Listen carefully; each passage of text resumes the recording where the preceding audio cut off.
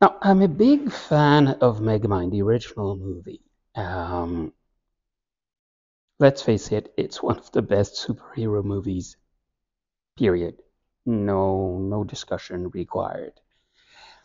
The idea of a sequel was really tempting, and there is kind of a sequel,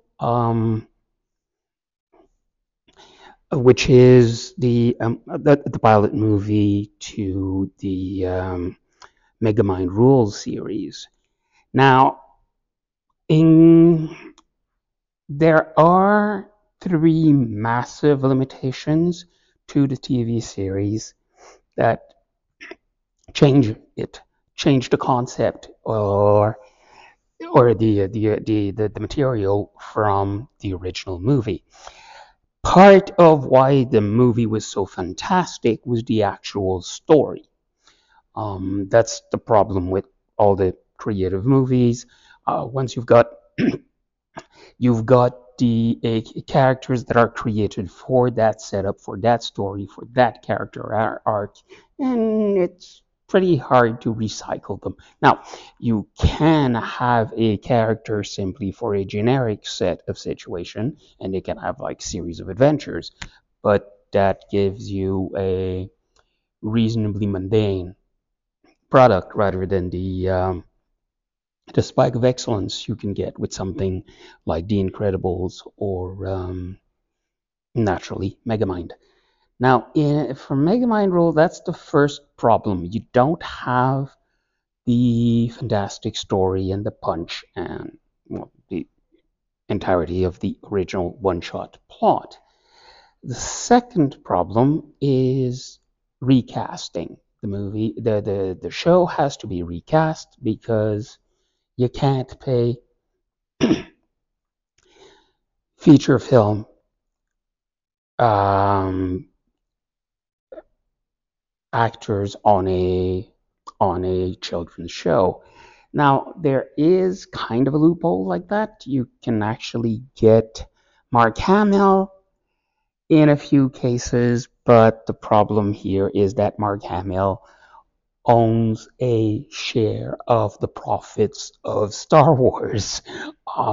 He's been comfortable for a long time and has made a habit of taking projects that seemed interesting rather than would actually pay because he's got the money. And he's been doing voice acting as far as we can work out because it's a lot of fun. So, first problem, recast. Second problem, budget.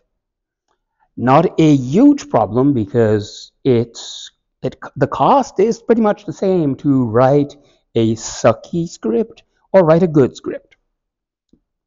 There's luck and talent in between, but it's not technically that much more expensive. The next bit is that the concept was retooled for a children's show rather than a family feature film. So a couple of adult jokes are getting tamed, and they've introduced a preteen character. Now, I'm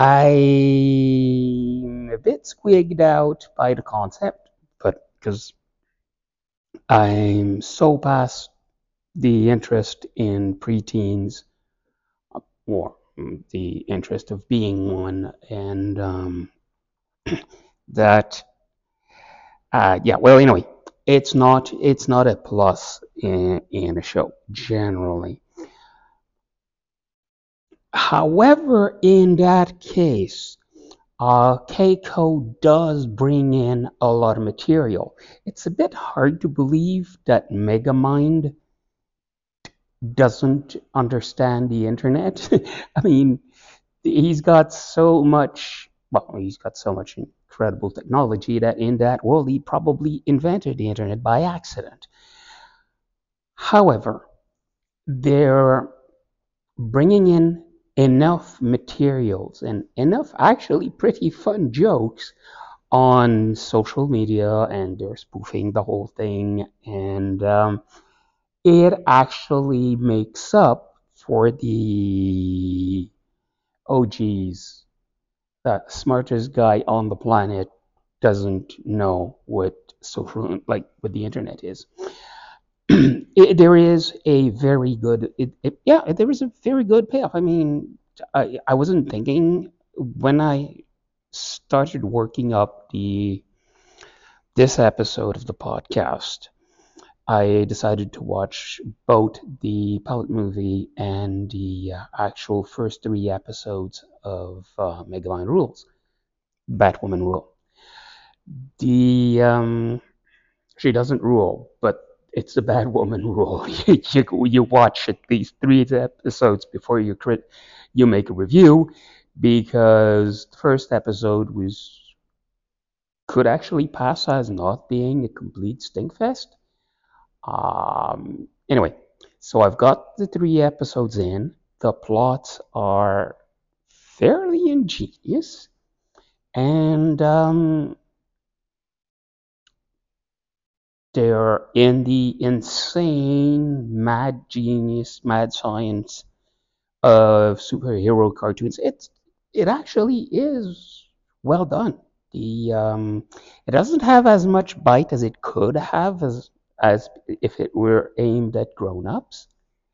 The scary presence of a preteen character isn't actually as bad as it could be. It's the writing level still stays for young family rather than family, if you'll forgive the expression.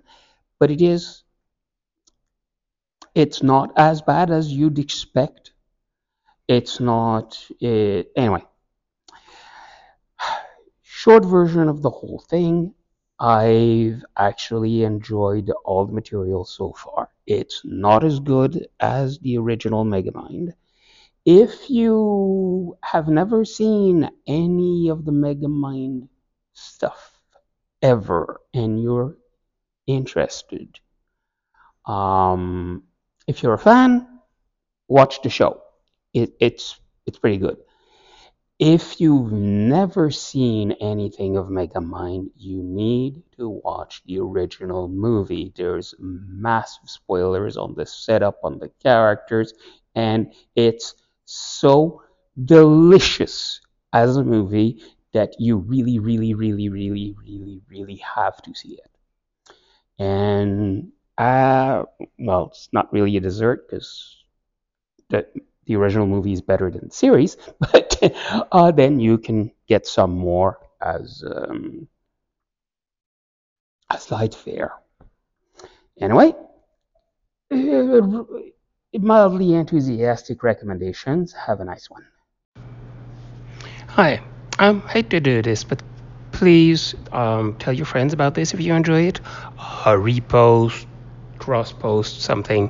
Um, Also, it's a really good idea to subscribe in your podcast program. This way, the next podcast will automatically appear in your playlist rather than you having to like run across a mention somewhere on someone's Twitter that there's a new episode. That's it.